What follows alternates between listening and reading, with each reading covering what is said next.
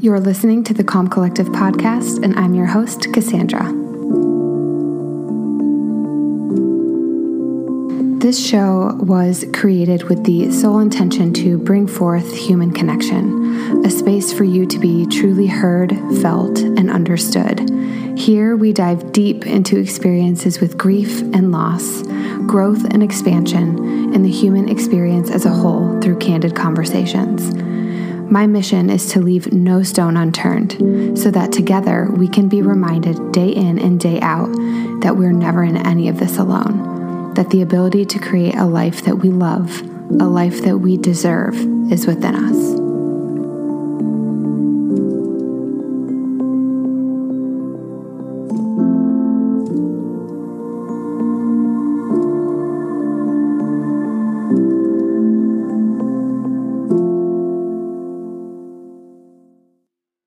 Hello, everyone, and welcome to another episode of the Calm Collective podcast. I am your host, Cassandra, and as always, I'm so grateful that you're here. And if you're new, welcome.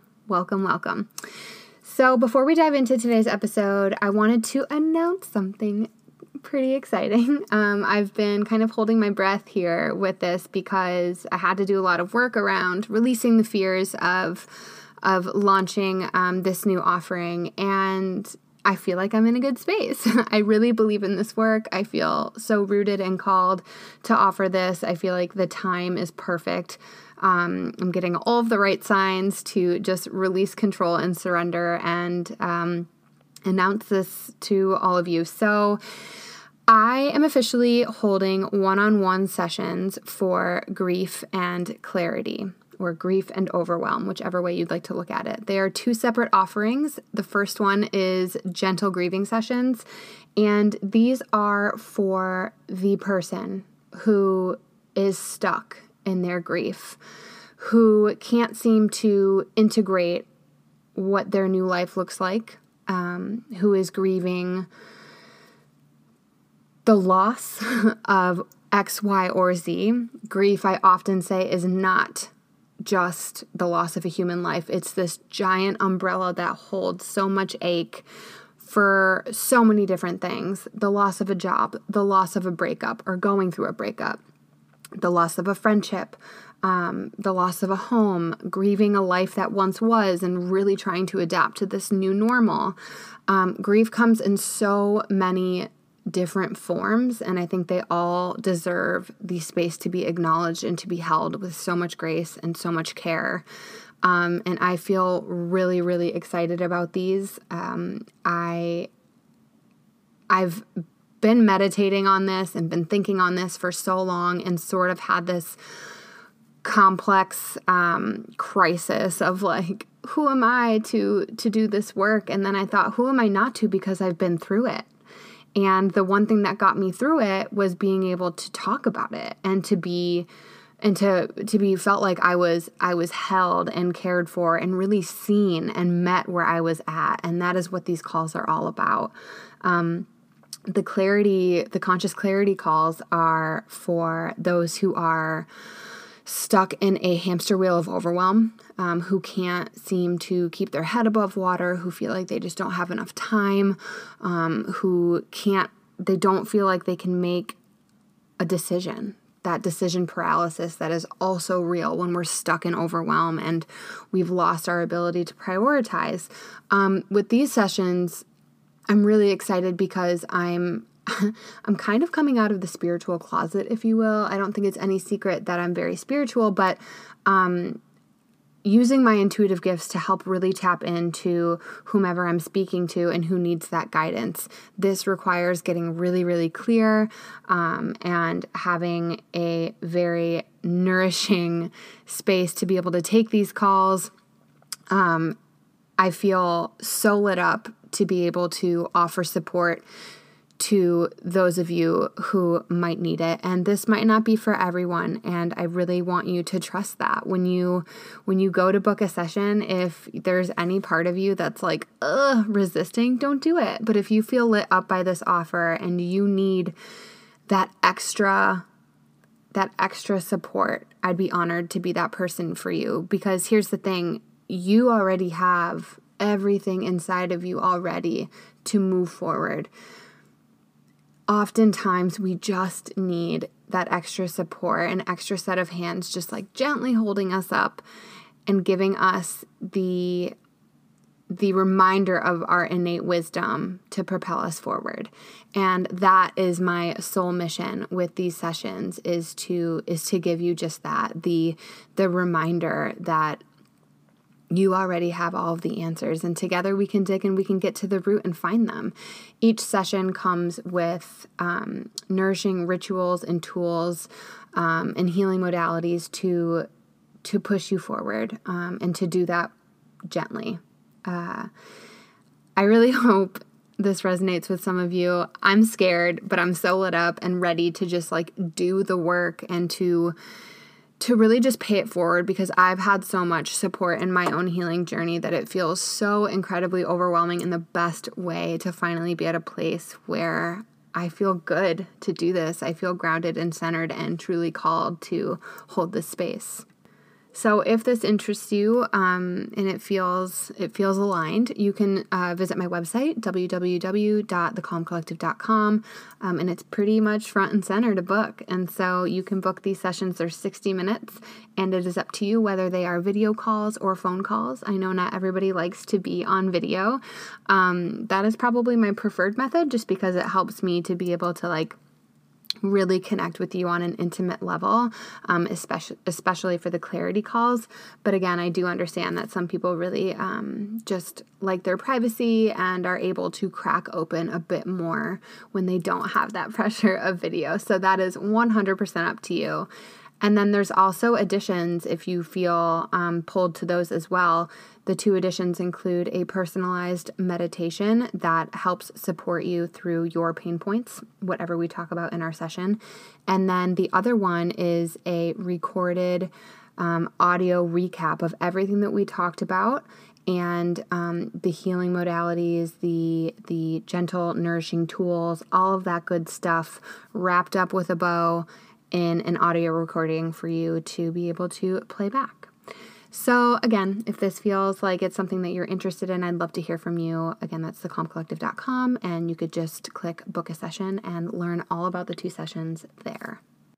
Okay, so today's episode, I feel so many things about it.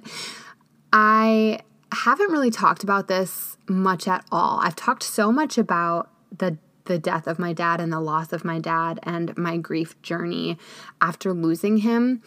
But I never really talked so much about what the process was like with being a caretaker and what that was like, which I think is really interesting to think about. That is such a huge grieving process in itself, right? That falls under the umbrella that I was talking about in the introduction, that grief doesn't start the minute we lose a human life. Grief starts when we feel like something has been taken from us or something has shifted dramatically. And for me, that was definitely the day that my dad found out that he had cancer. We knew that nothing was going to be the same again. I was never going to be the same again. And there is some grief to that. I received actually a question from someone who had just found out that her cousin was diagnosed with cancer. Beyond heartbreaking. I hate news like that. I immediately go into this like deep, deep place of myself where all I want to do is wrap that person up and tell them there's nothing else to say other than like, this fucking sucks, but I've got you.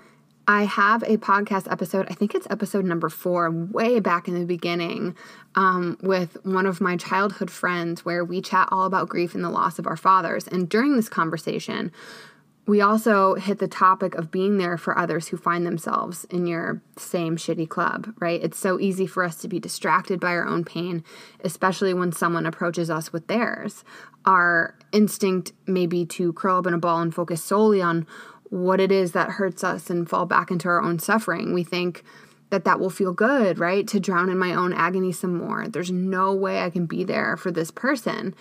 But you'd be surprised. The moment that you decide that you can, in fact, hold space for someone who's just joined said shitty club, you'll find that you not only have a companion to feel the heaviness with, but you can start to heal yourself in the process. And that's exactly what happened to me. And that's exactly why these gentle grieving sessions and conscious clarity sessions were born, is to create that synchronicity, that partnership, that buddy system, if you will. Another example of this is about 3 years after I lost my dad, a childhood friend of mine lost hers to cancer as well. And I remember feeling like I could just throw up at the thought of anyone else going through something like this. I wanted to take it away from her and her family instantly. But I knew that all I could do was offer up my presence to honor their pain and to let them know that they weren't alone and to let them know that they had an army behind them. And through helping them through their pain, this is the most interesting piece, I was able to help myself through some of my own.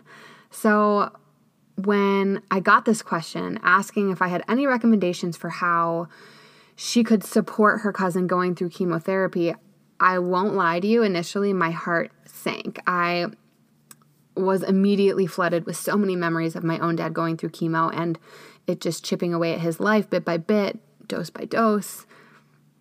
I was flooded with some anger too around my new reality, around this reality 7 years later, some deep, heavy sadness, and just like this initial longing to maybe just not answer the question and wallow in what I had been through, what my family had been through. And then just like that, I snapped out of my own universe and knew that the way to release pain for other people and to release pain for myself was to help in any way that I could. This is my mission, and I truly do feel like this is my calling. Grief is so real and all-consuming.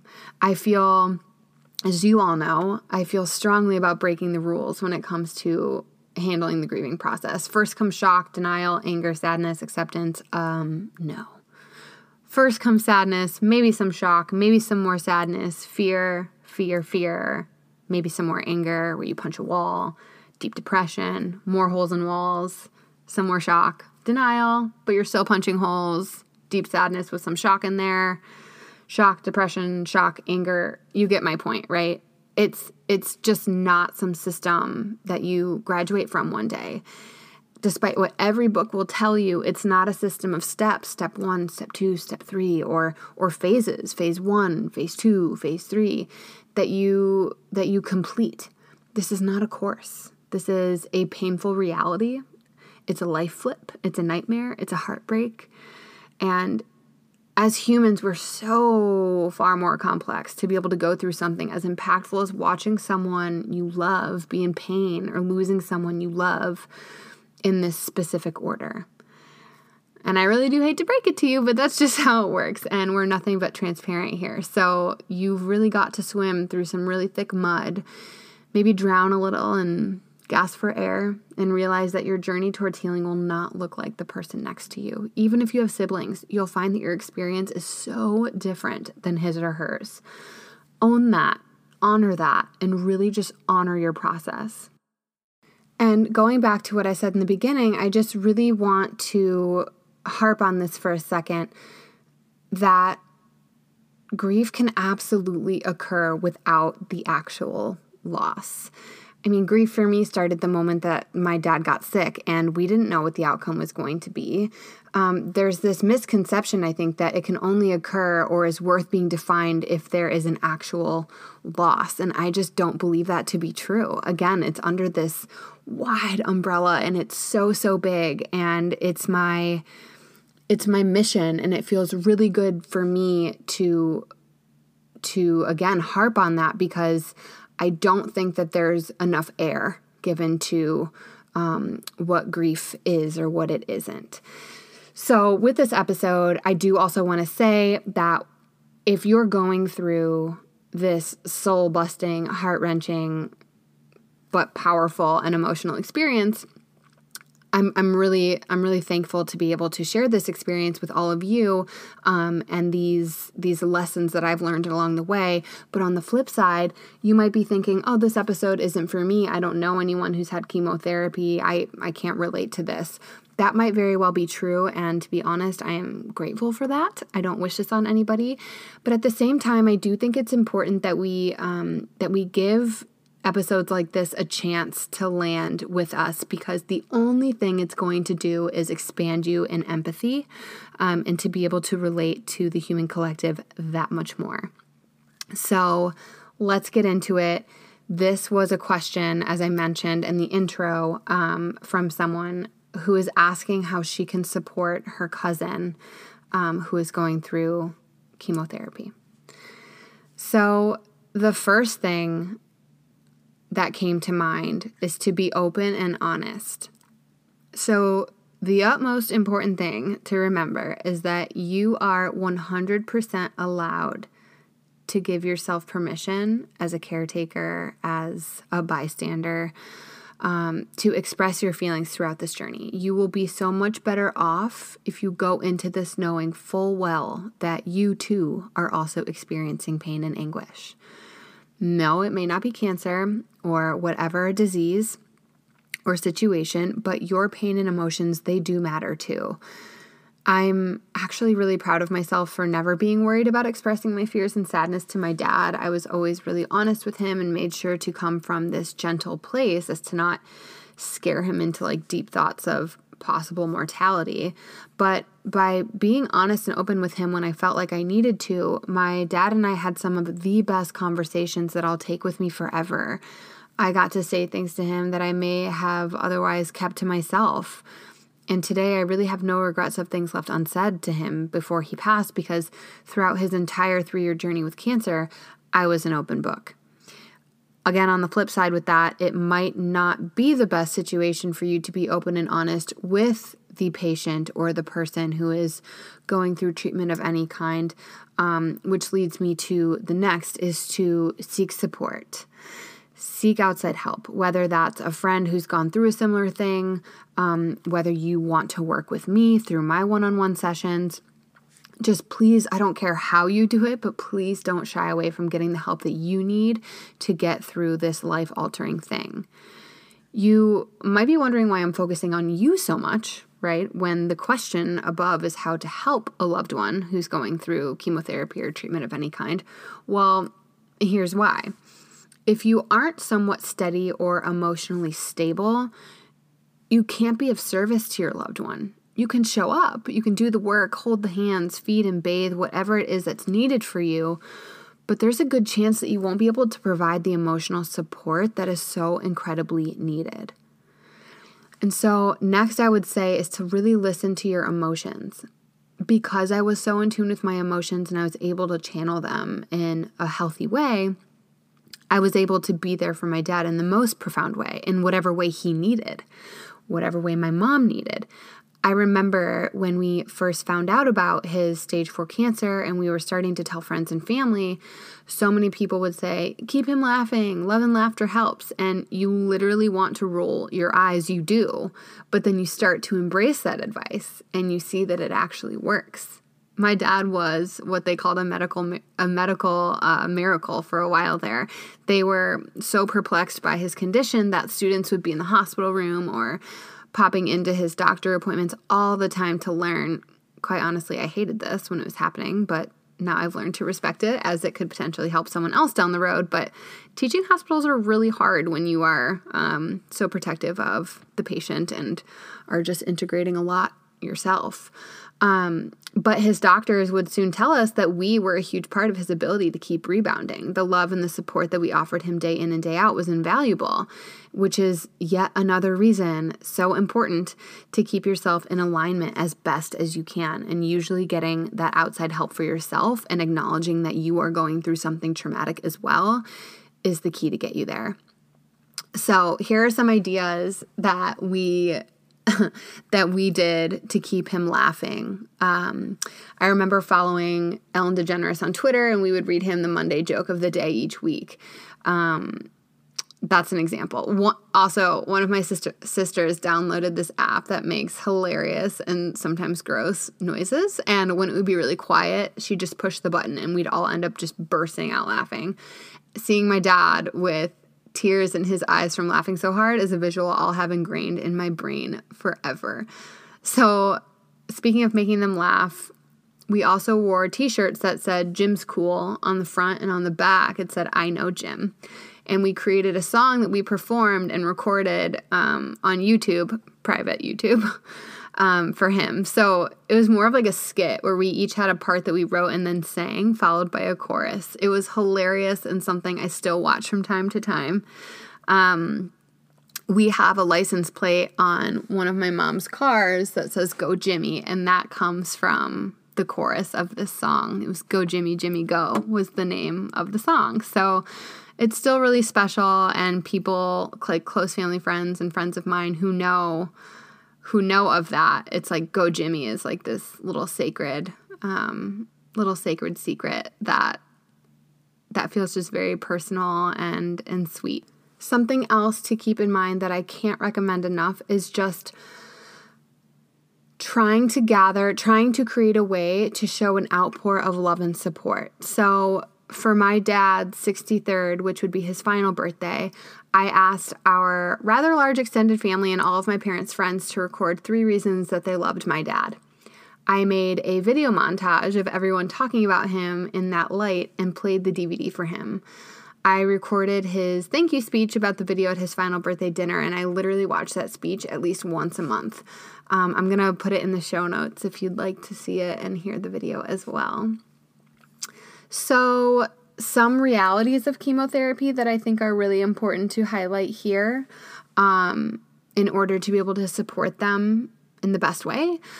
You may have somewhat of a gist in regards to the realities of chemotherapy, and all I can really do is tell you what I know from my experience. So while most movies and TV shows show people losing their hair every time they have cancer, we learned that this isn't always the case. There are so many different strands of chemotherapy that are given dependent on the cancer or the disease at hand. So some may let you keep your hair while taking something else from you. My dad had to go through a few different kinds. The first one, I remember, made him lose most of his hair. He had a really light peach fuzz on his head and lost his mustache. And then another which made his hair grow in really strange directions. His eyelashes would actually grow down and curl under to the point where my mom would have to cut them. His arm hair was more in spiral form, things like that. And then another made him blister so incredibly bad all over his head, his hands. They would crack and just bleed constantly to the point where he would have to wear Band-Aids on every finger and super glue his fingers together. He would have waves of feeling okay and then waves of feeling so incredibly sick. There were a lot of late nights to help ease the sickness of helping my mom get him from point A to point B due to weakness. A lot of tending to wounds that he would get from his chemo treatments and his radiation. The point is that while you might not know exactly what side effects your loved one will experience, discomfort is the only constant, right? It causes you to be incredibly cold, to have a majorly decreased appetite. There'll be nausea. It may cause you to lose your hair and, like I said, possibly suffer some bruising and blistering.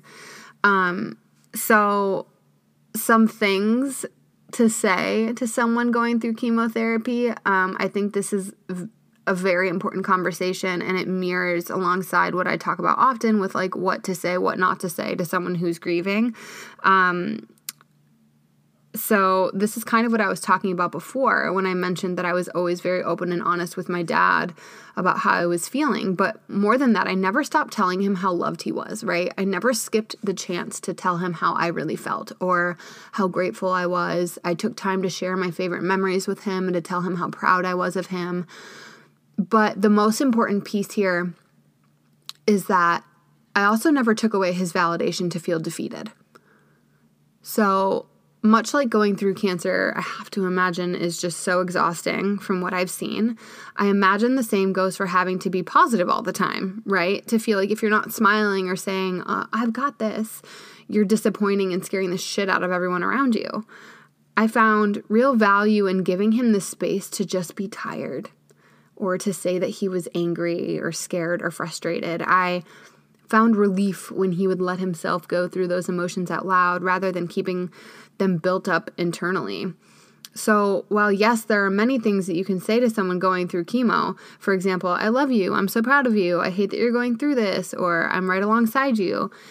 Sometimes the most powerful thing you can do is just ask the right questions and let them do the talking, sans judgment.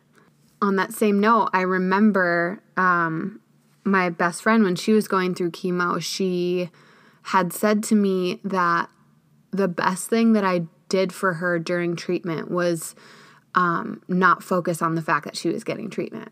And so I think that is a really important point to make as well as we wrap this episode up, is to remember that they're still a human being. They're a human being fighting in a different way. They're a human being going through something horrendous and traumatic, but they're still a human being. And to be able to hold that space for them and remind them that they're still the person that you know and love. And while they are going through something intense, to them, they're still your dad, your friend, your mother, your cousin, what have you.